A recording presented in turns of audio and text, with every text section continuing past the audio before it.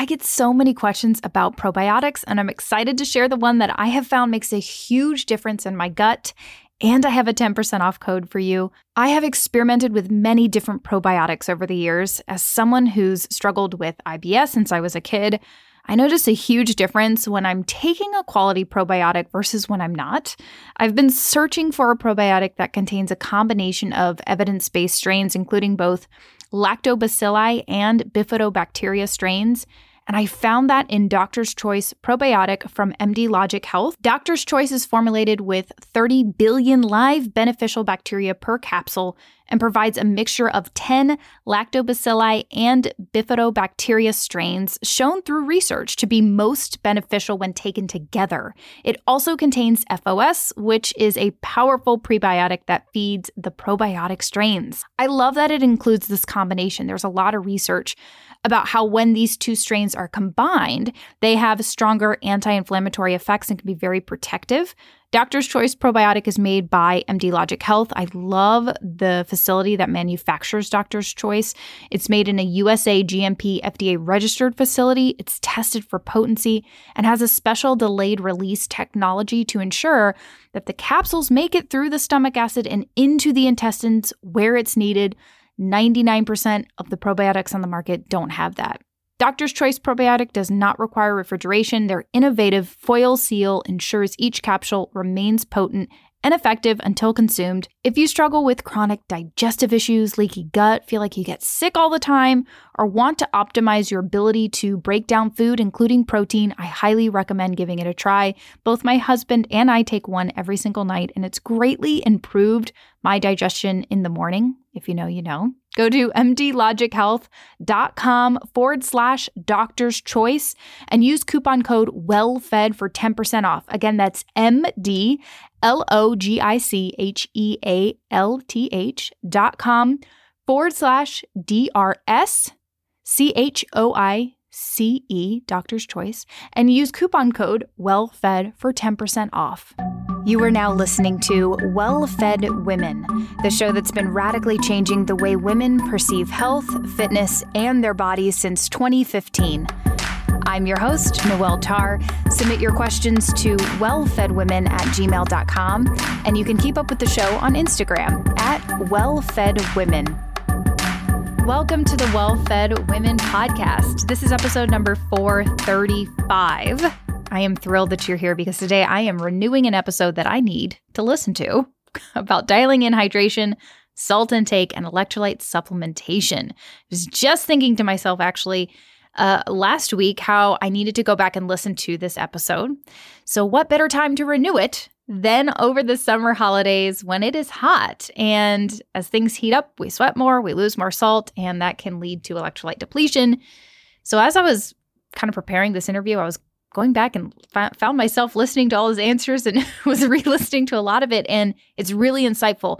I'm trying to be more intentional about mineral supplementation and electrolytes. Specifically, as I'm increasing my workouts, I'm trying to be more intentional about it with my family as my kids are becoming more active, and I know that a lot of you guys have questions about this too. So in today's episode, we do talk about electrolyte supplementation around workouts. We talk about adrenal dysfunction and how potassium and sodium and magnesium all play into that. And we also talk about what it means when you crave salt and how can you improve hydration with electrolytes. And does that mean maybe you drink less, and how do you regulate your water intake? So lots of insight, lots of really good applicable tips. Many of you know Robb Wolf. He's a former research biochemist and a 2-times New York Times Wall Street Journal bestselling author of The Paleo Solution and Wired to Eat. He also is the co-author of a book called Sacred Cow. He, for a long time, had a very popular podcast called The Paleo Solution. It was actually the first podcast I ever listened to, probably over a decade ago now. So I love always being able to connect with Robb and talk to him. It's definitely a pinch me moment, and he's so knowledgeable. So I'm really excited to get this out to everybody so that we can all learn from it. So now let's get to the interview. So the last time you were here, which was episode number 120, feels like a long time ago, we talked about carbohydrates and finding your specific carbohydrate tolerance, which you detailed in your book, Wired to Eat. So what have you been up to lately, specifically with this latest book that I heard sold out on Amazon? I think it did, but in unfortunately way.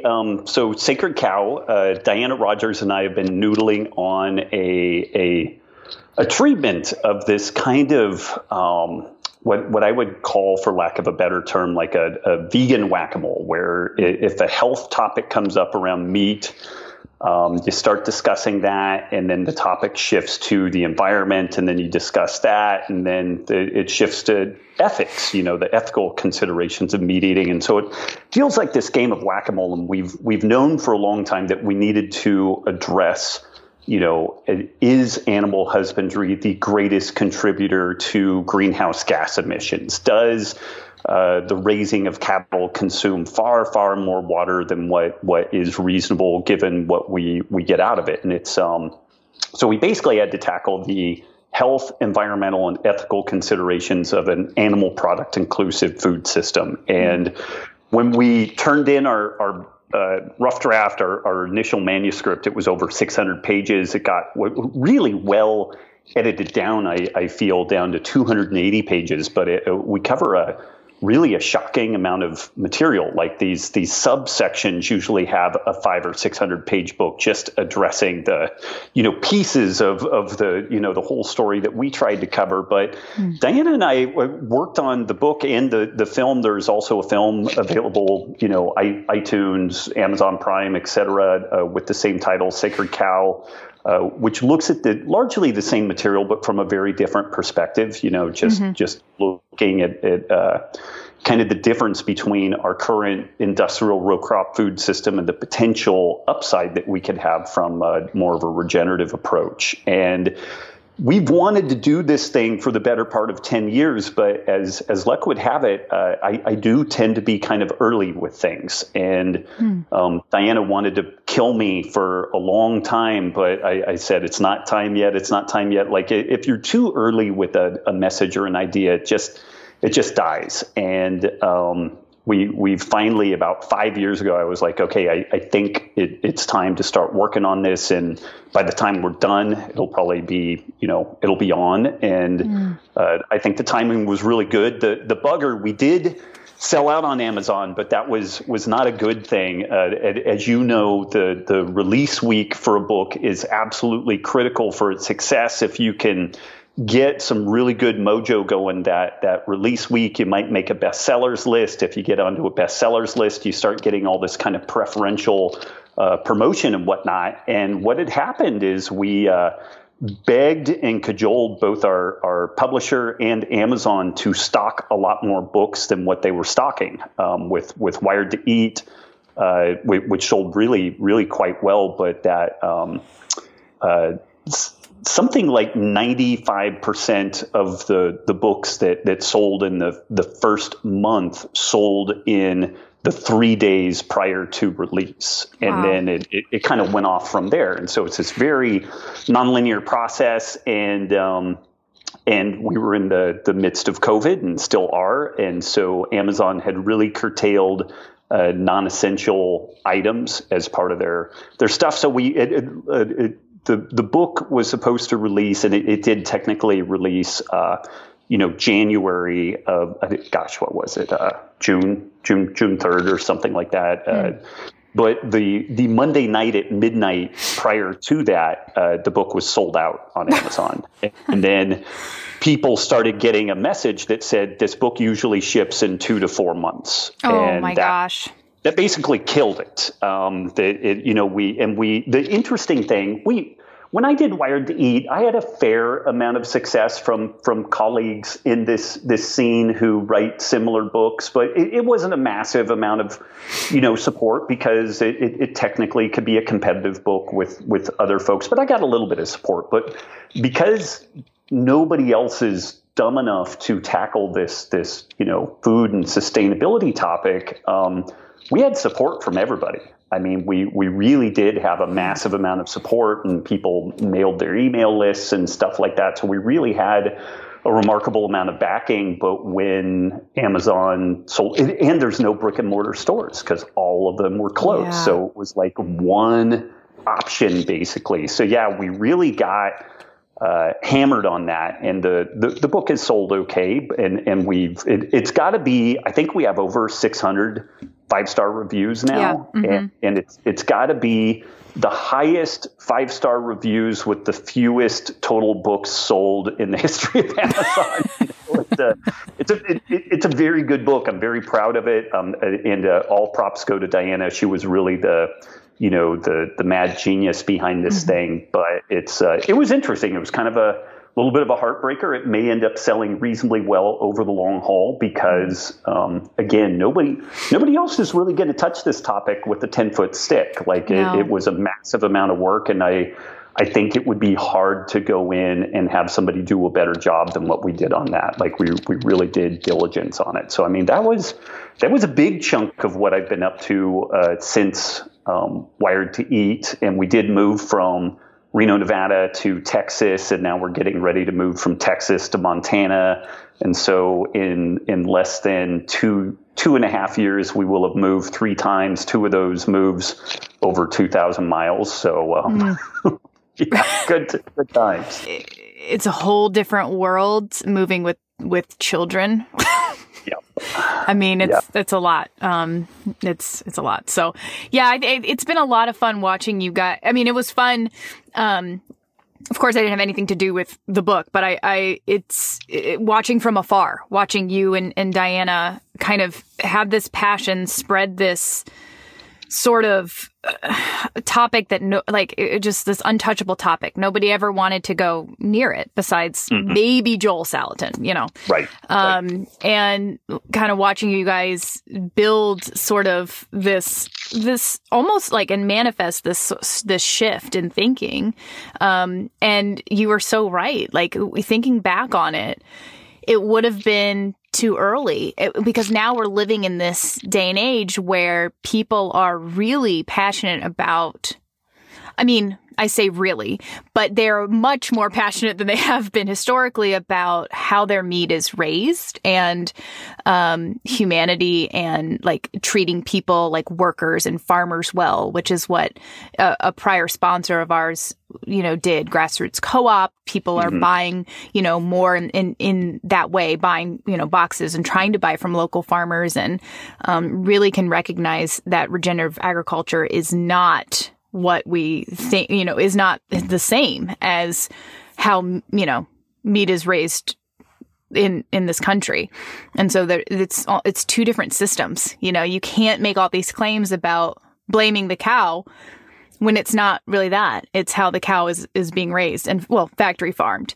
So it's been... And just a quick thing I would throw in there is just that, topics like climate change and different social justice issues around food are really, really important. And although I feel like Diana and I did the best job we possibly could in this book, maybe we got some stuff wrong. Like you wouldn't believe the amount of references we have in there and the fact checking that we had that went into the book. But the main thing I would throw out there for folks is that there is a powerful narrative that is, meat is disproportionately bad for the environment, and it's actually become part of kind of this COVID process, like the Great Reset. If you look at the World Economic Forum website, they're saying that we need to really, really, really curtail meat production and meat consumption around the world to address climate change. Maybe those folks are right, or possibly they're wrong. But either way, this is kind of like treating an illness, and if you get that wrong, it's going to be terrible for the patient. And so the thing that I would throw out to people is that maybe Diana and I are completely wrong, or possibly we might be some voices of reason that are really going counter to this what is basically this massive multinational, highly moneyed, group of folks that are trying to foist an industrial row crop food system on the totality of planet Earth. And I think that that's a very defensible place to put that. Like, you can't have this kind of row crop centric model in any other way. It just really doesn't work. And so do folks want that? And is that really the penultimate solution to our climate change woes. And if it's not, then focusing all effort and remediation around that is not actually going to fix anything. It may actually make things much worse. Yeah. Sacred cow.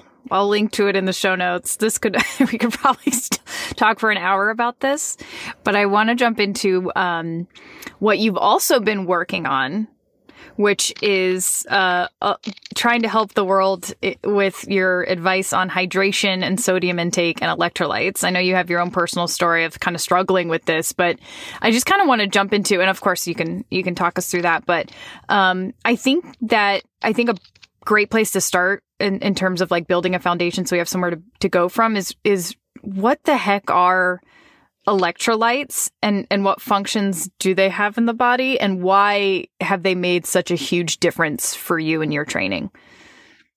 Yeah, no, I'll maybe even back up a little bit more and look at, what is hydration? And if you pick up a textbook of medical physiology and you look at the topic on hydration has always been water, and then these things, electrolytes, electrolytes are either negatively or positively charged ions that include these metals, and then the anions that go with them, like sodium, potassium, magnesium, calcium, chloride, bicarbonate.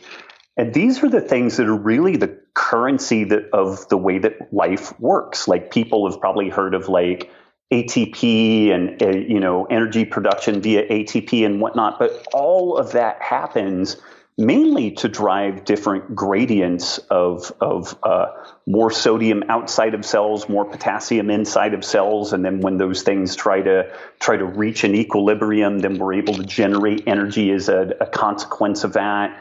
And so, I mean, electrolytes really are kind of like at the core foundation of the way that life works. Like, every time we think, every time our muscle moves, it's due to electrolytes sloshing in and out of cells, basically. And otherwise, like, life just doesn't function. And when you look at some of the most challenging things that emergency room docs face, pH is a really big one. Like, people can die or be very, very sick rapidly if pH goes too high or too low.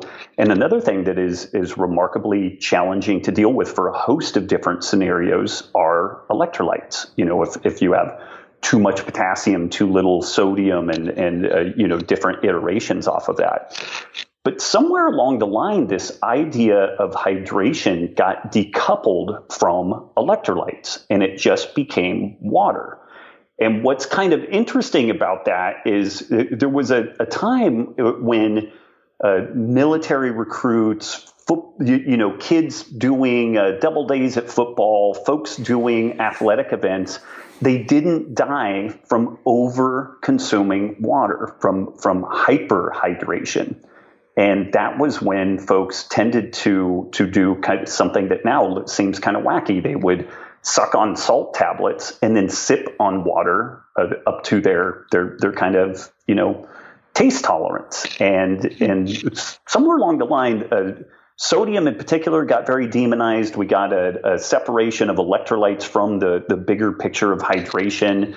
And I know I'm kind of bouncing around a little bit, but that sodium piece is maybe worth digging into, because I know you talk a lot about health and nutrition and topics like insulin resistance and whatnot. And when folks are eating kind of a more modern, refined diet, it is easy to overeat. It's easy to overeat on a lot of refined carbohydrates, and these foods tend to have a fair amount of sodium in them. And when our insulin levels are elevated, mainly from over-consuming food in a chronic way, we tend to then begin retaining sodium and retaining water.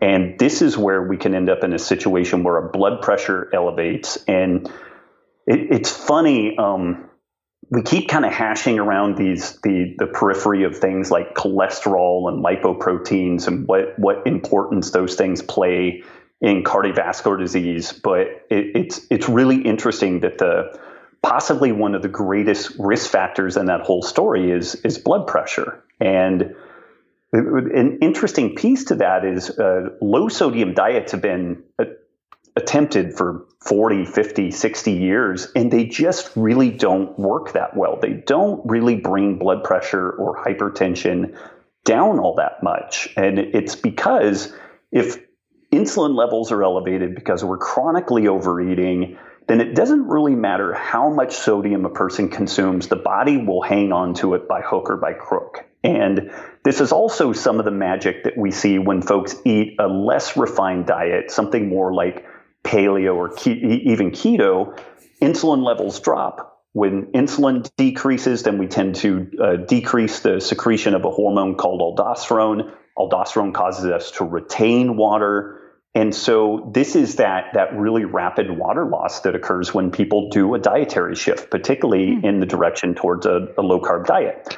And oftentimes people will kind of poo-poo the fact that there's this water loss early in a dietary change. And, it's actually, that is the thing that reduces blood pressure and could really dramatically curtail cardiovascular disease risk factors, specifically hypertension. So, hopefully I kind of tied together a little bit of, hydration, big picture, what electrolytes are, and kind of how sodium got demonized in this whole story. And it really isn't it's been kind of guilt by association. Do processed foods have a lot of sodium in them? Yes. Is the sodium the biggest factor in the problem of processed foods? I would say no, other than making food salty makes it more tasty, and so you tend to eat more of it. And in my opinion, that's where it directly becomes more of a problem. I have an incredible discount for you to use on my favorite research-backed essential aminos I take every day now to support muscle protein synthesis. Most of us have the goal of aging well and maintaining or even building muscle mass. In order to do this, your body needs sufficient amino acids because they are the building blocks of your tissues. Unfortunately, most women aren't getting enough essential amino acids, and that can cascade into long-term issues because they're vital for functions throughout the body, including muscle protein synthesis, tissue repair, and nutrient absorption. Amino acids aren't just for people who strength train. No matter what you do to stay fit, amino acids are essential. Kion Aminos is my fundamental supplement for fitness. I personally have been taking the Kion Aminos capsules during my workouts, right after my workouts, and even on my off days to support my body's amino acid requirements. I also take their creatine now daily to support strength and recovery. I just mix a scoop in with water because it's totally tasteless. Kion is backed by over 20 years of clinical research, has the highest quality ingredients, no fillers or junk, and undergoes rigorous quality testing. They make essential amino acids available in capsules and powders, and the powders taste amazing. If you want to naturally boost energy, build lean muscle, and enhance athletic performance, get Kion Aminos. You can save 20% on monthly deliveries and 10% on one-time purchases. Just go to getkion.com/wellfed. That's GETKION.com/wellfed to get my fundamental supplements for fitness, Kion Aminos. So one of the main electrolytes is sodium, and as you touched on, we have been told for, I don't know how long, as long as I've been alive, very long, that we should be following a very low salt diet to lower the risk of experiencing heart disease or cardiovascular disease. I think the U.S. government has it now at like 1,500 milligrams a day as ideal, in quotations. So what does the literature say about sodium intake and how it relates? Like how does intake relate to the risk of experiencing long-term health issues? Like, why do they keep telling us to follow these low salt diets? Yeah, I mean, again, it's people who took a lot of biochemistry and then really didn't learn it because there's again this understanding that under certain circumstances, specifically hyperinsulinemia, insulin resistance, we do retain sodium. And that can lead to elevated blood pressure. But the DASH diet and a host of other low-sodium diets have been tested where they have people consuming virtually no sodium. And sodium is a vital nutrient. Like you will die without some amount of sodium. So, at some point you do have to feed folks some sodium. And so long as the insulin problem is not addressed, again, it doesn't really matter. Like, it doesn't really reduce blood pressure much. It does a little bit, but I mean, it's like if the person is, say, like, 160 over 90, it might bring it down to like 156 over 88 or something. I mean, it really moves it very, very little. And so, we keep trying and pushing this message. And also there is this understanding that processed foods tend to have a lot of sodium. And so that is all true. But there was a really interesting study that looked at the sodium intake in some sick type 2 diabetic heart patients. I mean, these are people that you would assume would be about as likely to show the dangers of sodium intake as anyone in the world. And what was interesting, if you can imagine in your mind kind of a graph, but a U-shaped graph, and at very low intakes, below 2 grams of sodium intake per day, the morbidity and the mortality, the likelihood of getting sicker and or dying was very, very high. It was almost like a straight up and down, line.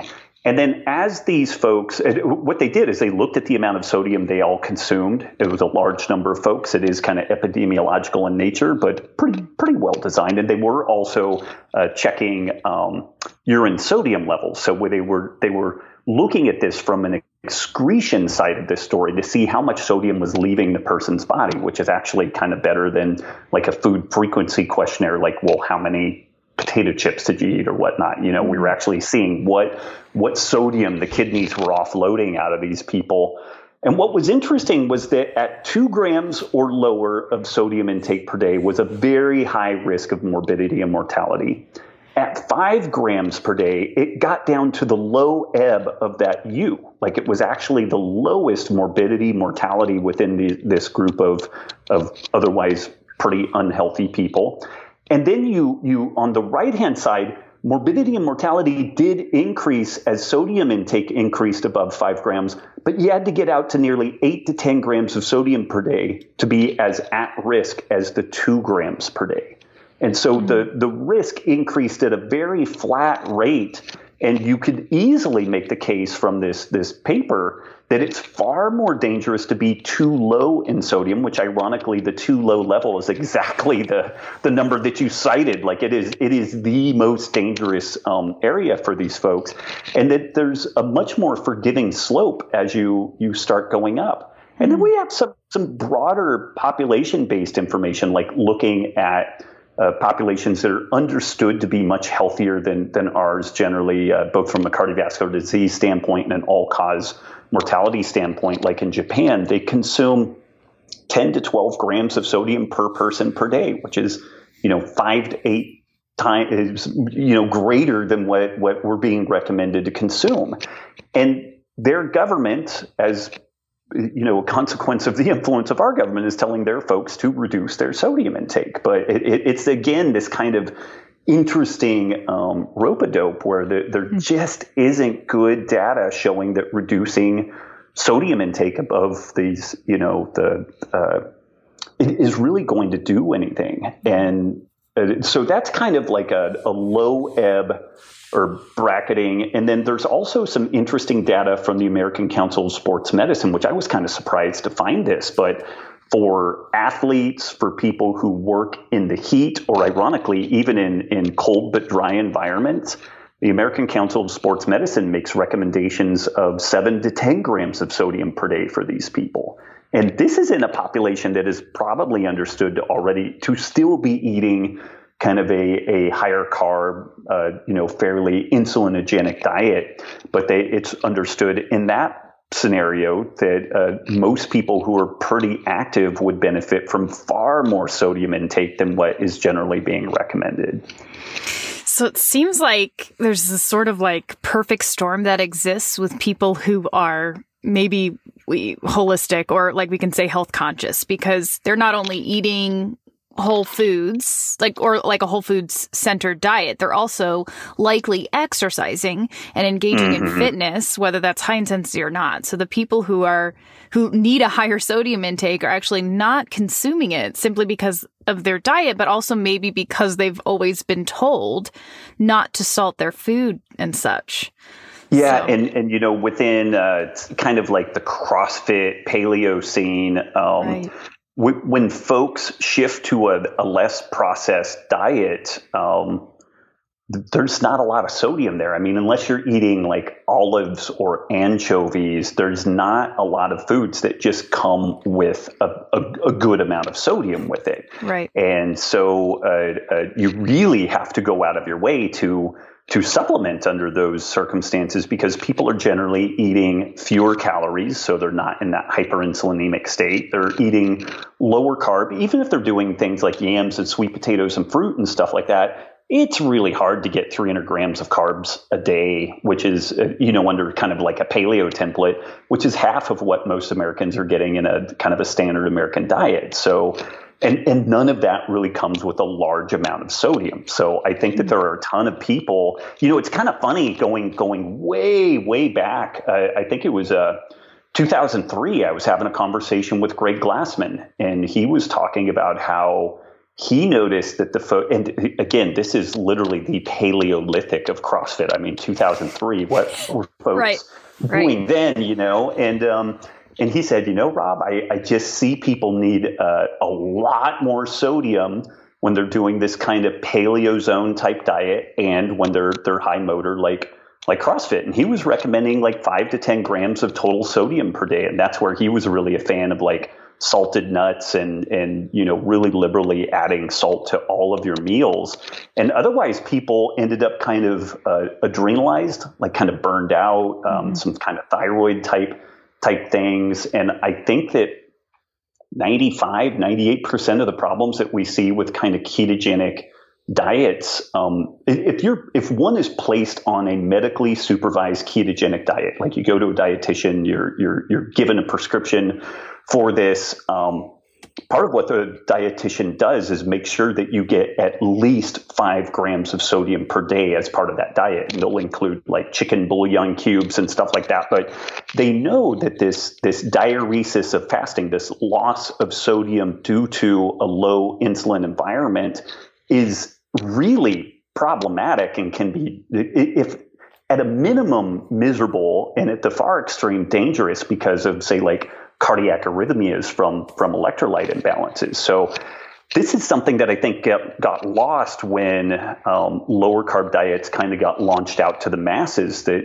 everybody's super focused on protein, carbs, fat, and the need for electrolytes, specifically sodium, just got lost in that whole shuffle. And I think that that's so much of why people feel horrible. And a lot of this kind of like adrenal fatigue, thyroid type stuff, when you look in mechanistically at what's going on there, if you have inadequate sodium, it is a major stress.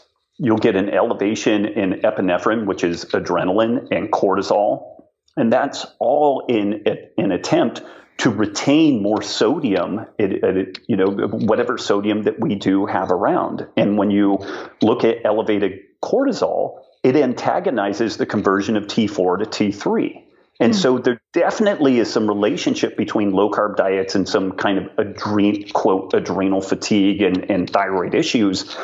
But if you had talked to me 3 years about this, I would have ascribed this to just being some genetic differences in folks, that they just don't do well on low carb diets. And I've really shifted to saying, well, you may or may not do well on a low carb diet, but if you are experiencing these other problems, it's probably due to inadequate sodium. Ooh, that was good. Excuse me, I'm going to review just a second. Low sodium can trigger what you said, epinephrine and cortisol.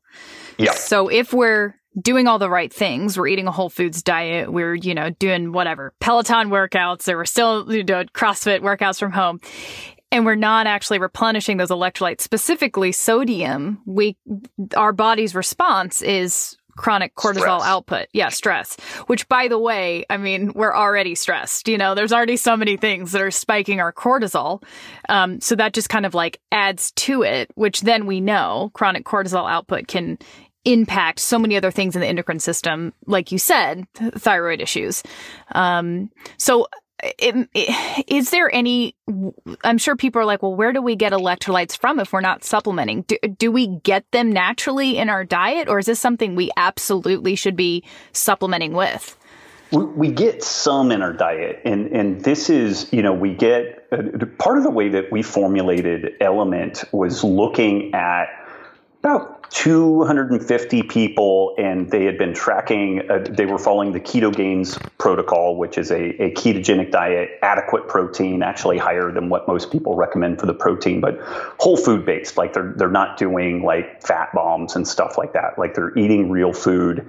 And what we noticed was that people got adequate calcium. They were a little bit skinny in magnesium. They were pretty good on potassium, but we could see that they would probably need a little bit more potassium, but they were like woefully inadequate in sodium. And this is a sticky widget for me, being kind of the paleo guy. It's kind of like, well, where did, ancestral peoples get sodium? And one of the kind of interesting possible sources is that the way that we butcher and process our meat is that we bleed it. The animal is killed and then it's bled. And what's interesting about that is the bulk of the sodium in an animal is in its extracellular fluid. It's in kind of like the blood plasma and the interstitial around the cells. And the bulk of the potassium is inside the cells. And again, that's part of the sodium potassium gradient, lots of sodium outside the cell, lots of potassium inside the cell. And then when those things try to reach an equilibrium, that's how energy is produced. And we have to burn energy to produce that concentration gradient between the two of them. But it's interesting when you look at the total amount of sodium that's in an average mammal. When we look at meat that we buy right now, a kilogram of meat has about a gram of sodium in it. But you could easily make the case that when you look at the total amount of sodium in an organism, if we were to butcher it differently, not bleed it after harvesting it, killing it, that if the sodium equilibrated into the muscle, you would maybe get double, possibly even higher than that. So like that's a clear source of increased sodium that folks would have in the diet. And this next piece, so I'm speculating on all this, but this next piece is really speculative, but it makes a lot of sense. And I think some of our problem is that we actually just drink too many fluids. Mm-hmm. When you do look at hunter-gatherer groups, this hasn't been super well studied, but they don't like harvest huge amounts of water and just like have their Boda bag of water that they're pumping around with them. They get water from their food. They will drink water at various, safe water sources. Sometimes they will harvest like a root or a tuber that they're able to squeeze some water out of, but it is not drinking like a 32 ounce, thing of water or a 16-ounce cup of espresso or something like that. And so when you look at part of what I think we are experiencing, it's that we're over consuming water, and then we have to add that much more sodium back in the mix to be able to reach that normal equilibrium again. And this sounds kind of crazy, but it does kind of fit within that kind of evolutionary framework. And this is kind of an additional aside to that. People who are fasting or in ketosis, if you are mainly burning fat as your primary fuel source, we actually, the condensation process of beta oxidation of fats, it produces water. And an average sized person may produce 200, 300 milliliters of water per day as a consequence of metabolizing fat. And so this is another place that, and again, this isn't huge amounts of water, but it's also a non-trivial amount of water that can be garnered from fat production or fat oxidation. So Where folks got it. Also, there's some history that people may have been searching out salt licks for a very, very long time. There even in hunter-gatherer periods, there may have been some amount of trade around sodium. Certainly, once we get into the Neolithic and kind of city states, like the term salary comes from the Latin term for salt. Like right. It is that's where this stuff comes from, and so. I mean, and again, you can put together all kinds of really potentially interesting historical stories to support my bias on this. But at the end of the day, like kind of clinically, if we see people struggling and we just do a little tinkering experimentation by increasing their electrolyte intake, specifically usually sodium, then things kind of magically right themselves. Yeah. It's really interesting that if you look back historically about salt. I mean, it was prized. It was used in trade. And I mean, even the Bible talks about the salt of the earth. I mean, it's referenced everywhere, right? And now in our modern day, it's demonized. So it's just like this huge shift. It's really, it makes you think. I think it's definitely worth being like, what's going on here? So I think we kind of glazed over, and you mentioned a couple of things that might be a sign that you're not replenishing properly with electrolytes. But how exactly are electrolytes depleted? I think we know sweat is one of them. But then what are some of those common symptoms that someone isn't properly replenishing electrolytes? I know you mentioned adrenal fatigue and maybe some thyroid issues, but are there others? Yeah. Maybe going kind of the really kind of gnarly situation would be cramping, and that can go all the way into kind of like cardiac arrhythmias and whatnot. But if you're in that state of cramping, and usually people look towards magnesium as a solution to cramping, and ironically, a lot of people will say, "Oh, potassium, eat a banana or whatnot," but it's actually potassium that causes the cramp. And it's not, like a lethal injection is actually a big bolus of potassium. It's a potassium salt. So, and it causes a heart cramp that doesn't resolve itself. So, and that's not to say that potassium isn't important. It absolutely is. Like, we need a balance of all of these things. But the interesting thing with this is that if you provide adequate sodium, the kidneys are really good at kind of sorting out what they need. Like, they will kind of sort and shuffle things as they need. But if sodium intake is inadequate, it's really hard for the kidneys to get on top of that. And what they end up doing is powerfully excreting potassium to try to get back to an equilibrium of having more sodium in the extracellular fluid and less potassium. And that's where this thing can become a really gnarly downward spiral. But, cramping is one of the I would say kind of common, but kind of end stage. Like, you've really gone quite far down the inadequate hydration. And again, with the hydration, understanding that means electrolytes also. Like, you've gone quite far down that process. Lethargy, brain fog, those are pretty common. The whole keto flu, just feeling bad when you've kind of enacted some sort of dietary change, that's very, very common. And then like you mentioned, kind of pushing it out over the long haul, like this chronic, low to moderate grade inadequate electrolytes, sleep disturbances, like waking up in the middle of the night, like rapid heartbeat, those types of things. And then also the adrenal, which really technically you should call it HPTA axis dysregulation. Like, most doctors will bristle if you call it adrenal fatigue, and like, well, how about HPTA axis dysregulation? Oh, yeah, totally. And it's okay, fine. We'll call it that. We'll call the really difficult one. But those are kind of the more macro level things, I guess. And, Chris Masterjohn, who's just brilliant with this stuff, it's maybe 2.5, 3 years ago that he did a piece talking about folks waking up in the middle of the night to pee, both men and women.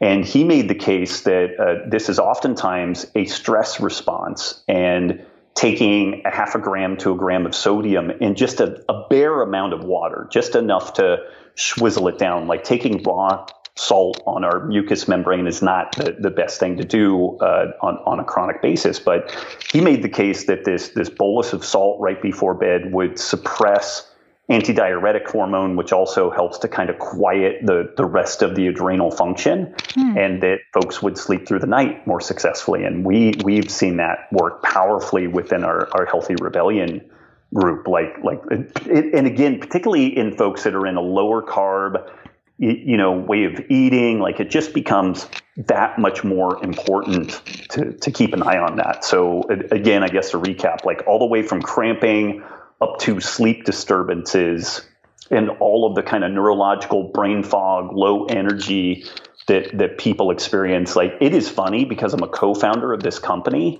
and I can't tell you how many times, Nikki will look at me and she's like, "How you doing?" I'm like, "Oh, I'm really dragging. I'm tired." And she's like, "How many electrolytes have you had today?" And I'm like, "Damn you, woman," and I've literally had none. I drank coffee and did nothing else, and I'm doing exactly what I'm telling everybody else not to do. Yeah. Yeah.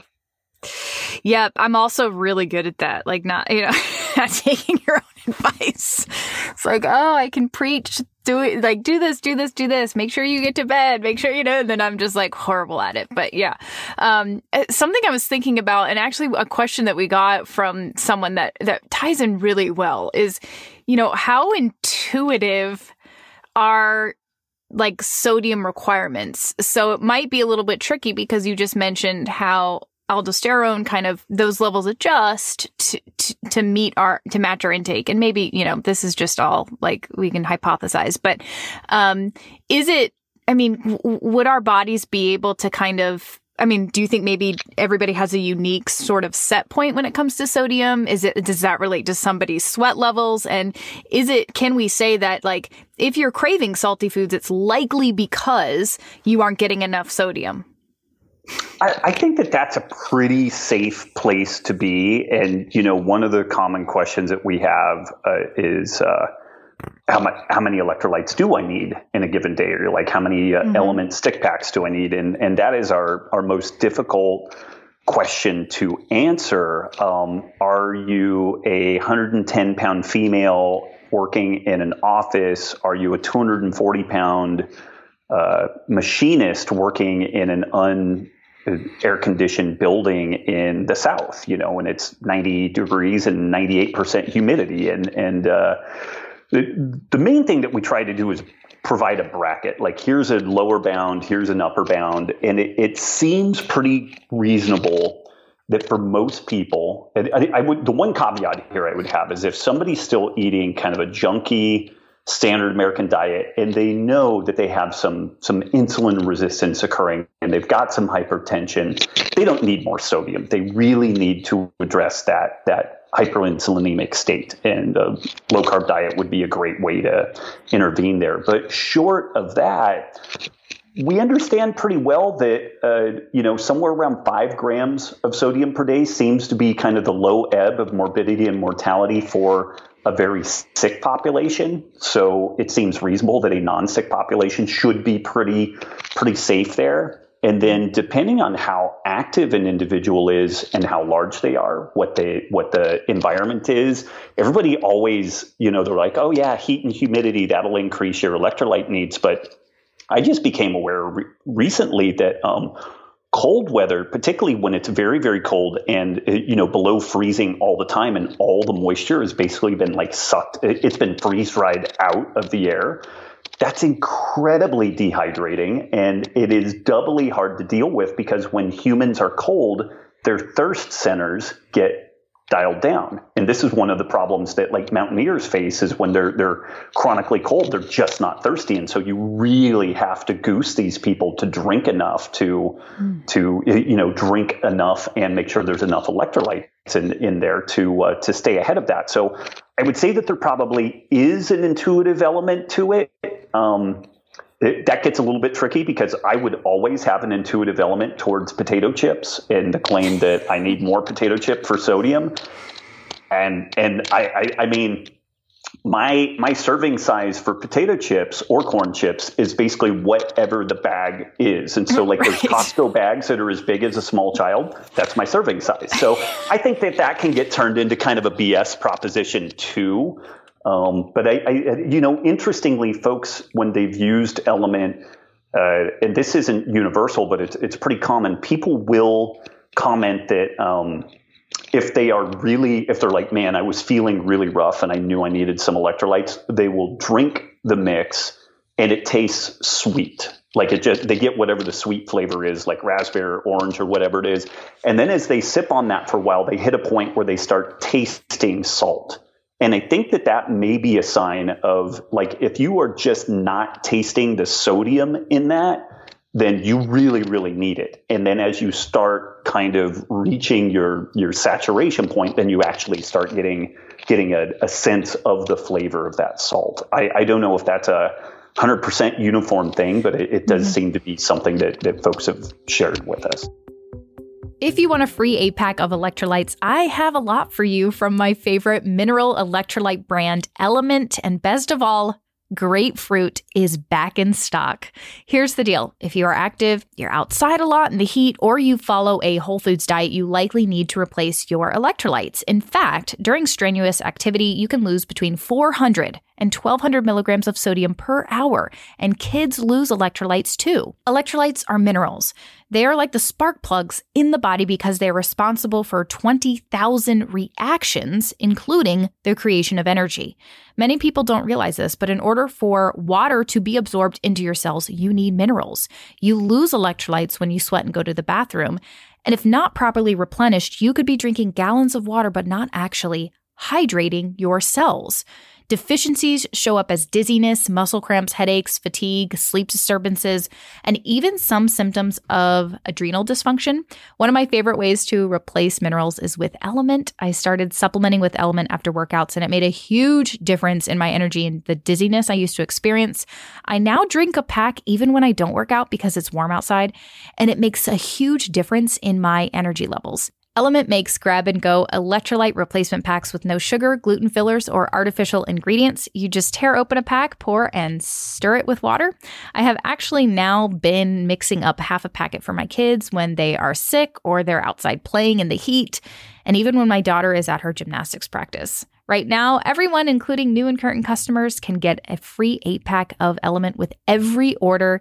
Element comes in boxes of 30. There is free shipping on all orders, and now all orders will get a free 8-pack, which has all the flavors of Element. And yes, grapefruit is back. This is their most popular flavor. It's actually my current favorite, and I love having it during the summer. To get Element, go to drinkelement.com/wellfed and make sure to use code WELLFED for your free sample 8-pack. Again, that's drinkelement.com/wellfed.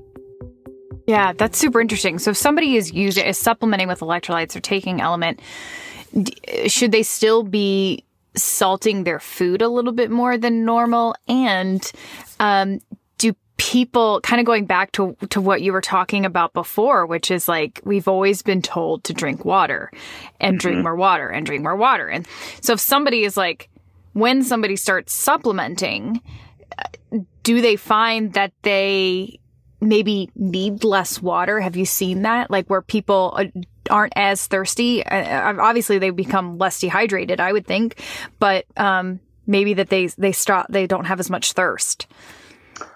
Yeah, it's a really good question. You know, when I think about just my life, so much of the stuff that I drink regularly or tended to, it was like coffee or some tea. And if you add a little bit of flavor to that, you know, going back to Wired to Eat, it's like, oh, now I have a hyper palatable beverage that I can just shotgun, you know? And so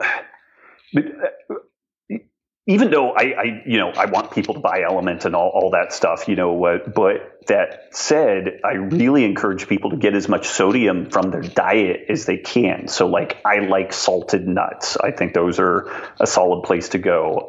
Some things, if people can stomach them, some of these salted fish products like, bite fish and what are some other things? Olives, sardines, Yep. But olives are like a sneaky way, like 10 olives are like a gram of sodium. Like it's a really cool, sneaky way to get in a remarkable amount of sodium. And it's got some potassium and magnesium with it. And it's got some other, polyphenolics and all this stuff. So my really crazy suggestion is try to get as much of it as you can from food. And I would encourage people, this is maybe a case where, like, instead of drinking a 32 ounce tankard of coffee, maybe you tinker with like a really potent, 4 ounce pull of an espresso shot and just do that and reduce that total fluid intake and see what happens. Like, do you feel better? Is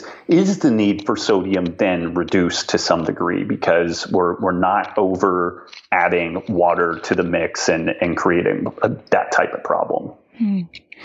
So I want to jump into some questions from our community. Are you good on time? Absolutely. Yeah. Okay. Yeah. So some of these are going to be just a slight review of what we've discussed, and they might be short answers, but I found this one really interesting. And this is one that was liked a lot. In other words, people wanted to know more about it.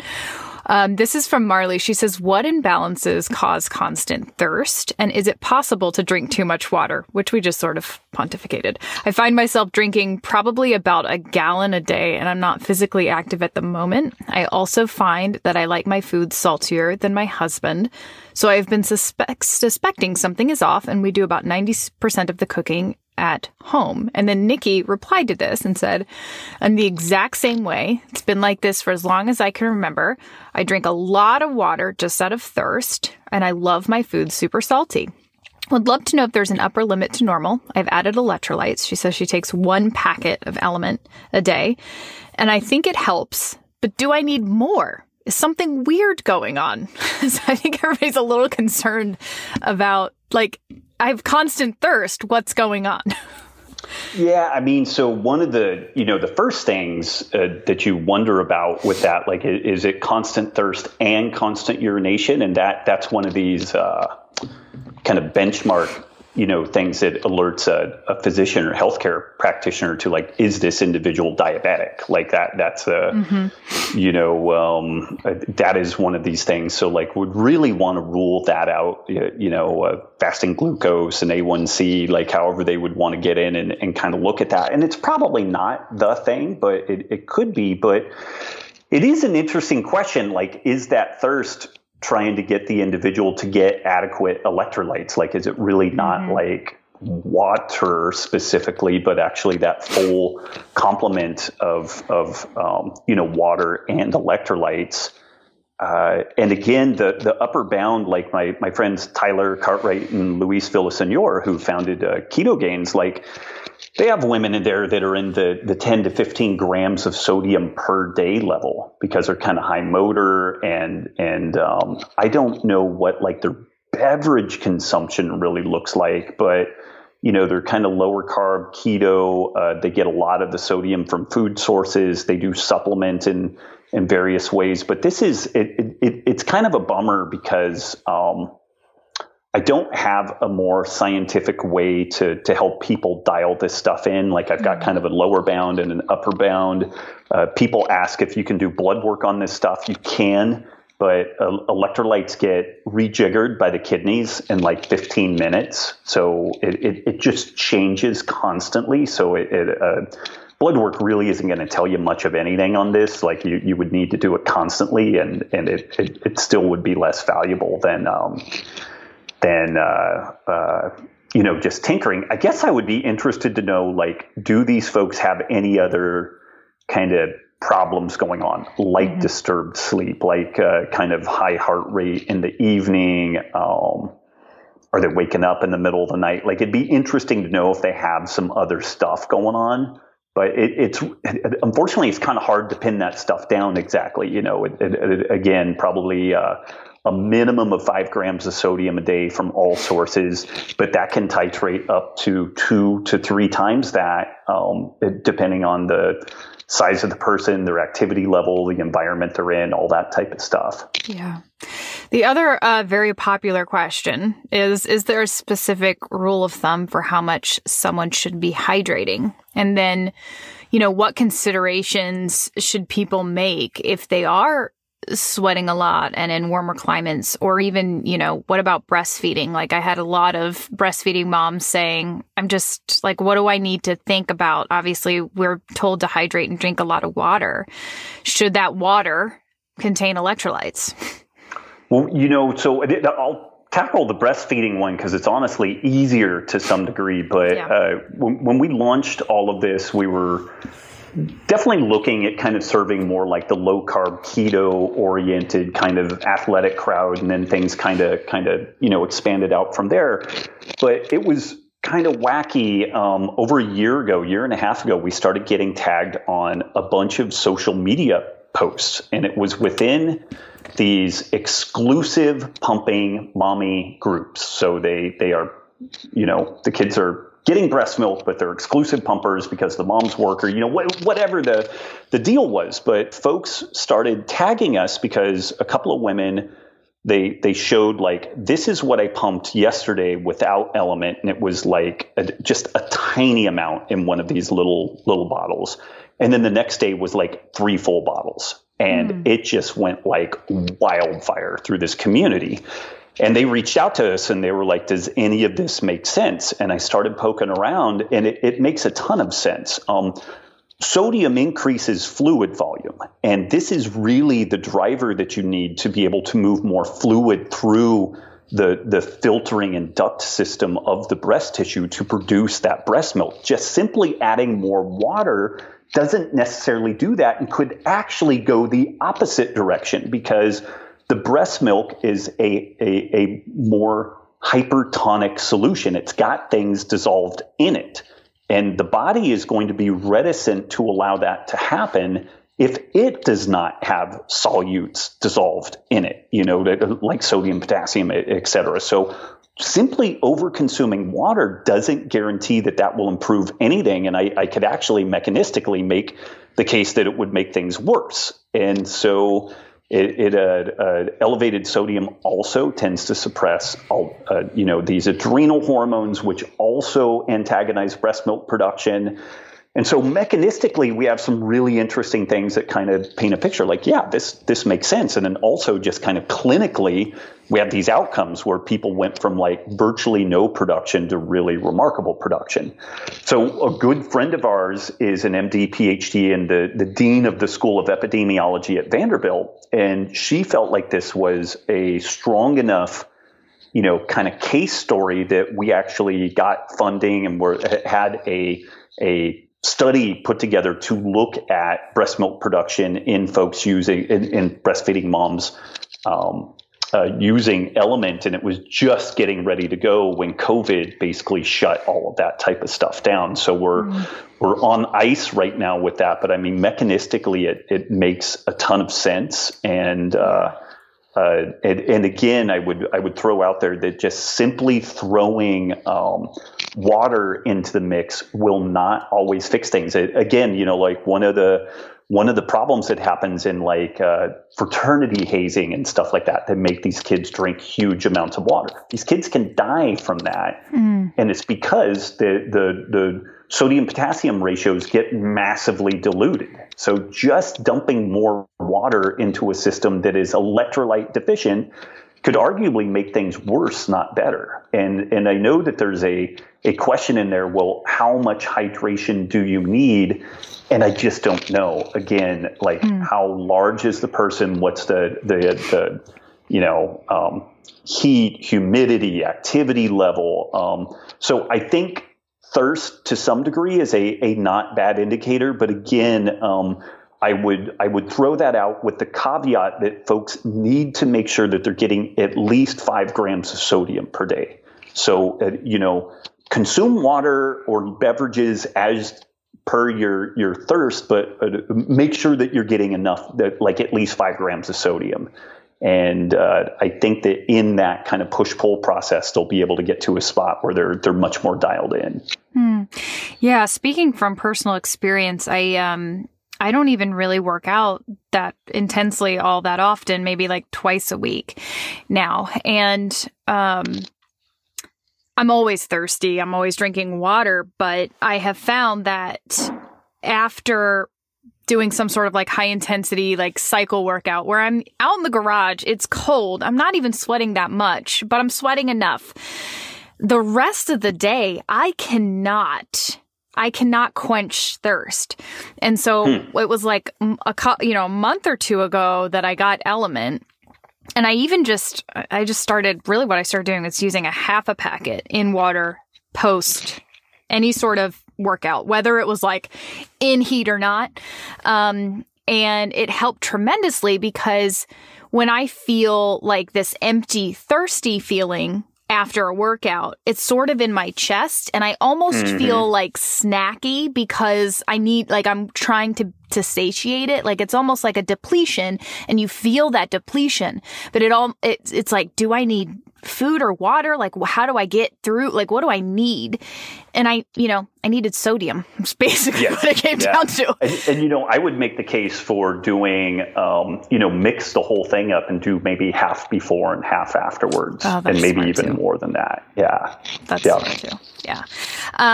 Okay. So let's maybe hit one or two more.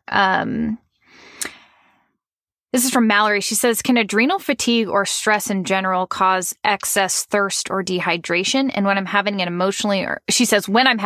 emotionally, mentally stressful day, or even just a busy day, I notice I get incredibly thirsty for several hours. I always drink a lot of water, but I drink a lot more on these days and it's like I don't even feel it. What is that about? So like, this was kind of an interesting concept for me. When we experience really stressful days, should we be thinking about our sodium intake? Absolutely. Yes. Like the short answer to that is yes. And adequate sodium mitigates that stress response for sure. Wow. And again, I would make the case that if you're just dumping excess water, and again, you can get this a variety of ways. It could be like olives or salted nuts or, just adding salt to your food. When I make soups, I take the chicken bouillon cubes and throw like 3 or 4 of those into every pot. So a variety of sources, but by hook or by crook, getting adequate sodium. And, with everything going on, we've noticed that Nikki and I are more stressed than usual. Like we are very lucky. We work from home. Our baseline has not been massively affected, but just kind of like the onslaught of like stress. And also we took all social media off of our phones and everything, like all that is gone, which has helped a lot. But there's just this baseline of stress. And I noticed that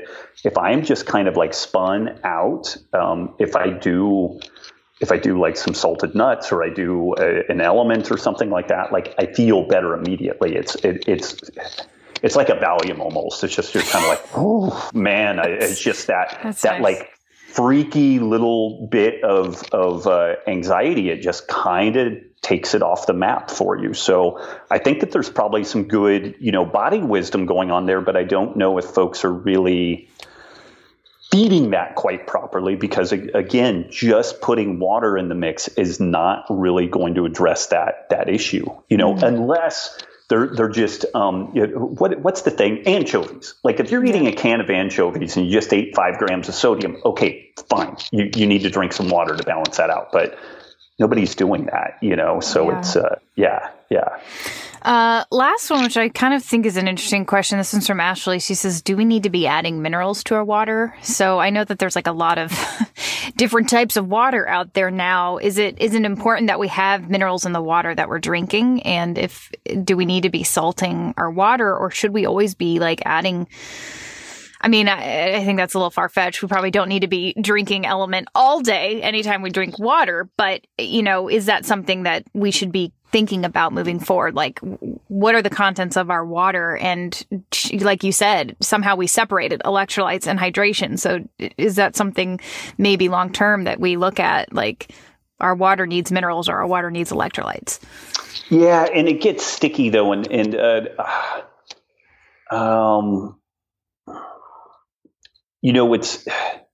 if you drink distilled water, I think that can be a problem. But again, it's kind of like, how much are you drinking? Are we kind of following a little bit more an ancestral schedule where it's like, a very small cup of water versus like drinking 64-ounce tankards of water that are flavored with tea or coffee. Like, I think that becomes a little bit of a thing. There are some folks out there that are like, oh, all disease is caused from lack of calcium and magnesium in your water. And so you need to get this like $4,000 water filter. It filters out this and adds that back in. And right. I don't know. Yeah. That seems a little bit of a stretch too, but it's and again, it seems crazy, but I could make the case that, yeah, maybe we just broadly overconsume too many liquids. Again, maybe espresso is better than, 24 ounces of coffee, right? Because of the volume. So you've got all that fluid volume. And now what does that do to your needs for balancing out all the rest of that stuff? Yeah. Interesting. Thank you, Robb, for answering all of these questions. And I'm absolutely thrilled with Element and the work you're doing there. I have been supplementing with Element, like I mentioned, and I do feel like it's made a huge difference. And I love that Element is doing the sample packs for us. So for everyone listening, you can grab a free sample pack. So it's a packet of like 8 individual packets of Element by going to Drink Element. So that's LMNT, drinkelement.com/wellfed. I actually was kind of thinking about this, Robb, what we were talking about. It kind of seems like most people should have a packet of Element or just like, electrolytes like in their emergency kit, like it just seems like it should probably be in your car and wherever else, because it is so crucial. Like you said, when people are overexerted and or maybe even, depleted, like sucking on some salt is what really helps. Mm-hmm. So where can we find more about you and what you're doing with the Healthy Rebellion? Most of what I'm doing is over at drinkelement.com and then join.thehealthyrebellion.com. I still dump some stuff on social media, but I don't really interact on there. I still try to provide some value, but the scene has gotten sufficiently toxic that I just kind of like throw the hand grenade over the fence and run away. So, yeah. It's a good visual. Thank you, Robb, for being here. This is nice. This is a great platform that I'm always going to continue to show up to because I can decide what I'm going to talk about and I don't have to deal with anybody and the toxicity like you mentioned. So I appreciate you coming here. I appreciate you, answering all these questions and for the work you're doing. Thank you, and can't wait to see you guys in real life again. Yeah, hopefully soon. Yep. All right. For everything that we mentioned here in this episode, you can head to our show notes, or my show notes. It's coconutsandkettlebells.com. And if you scroll down, you'll see all the podcast episodes. Drinkelement.com/wellfed, again, is that free sample pack. And if you want more from me, you can go to coconutsandkettlebells.com. And on Instagram, I'm at coconutsandkettlebells. Thank you guys. Thank you so much for being here. We will talk to you next week.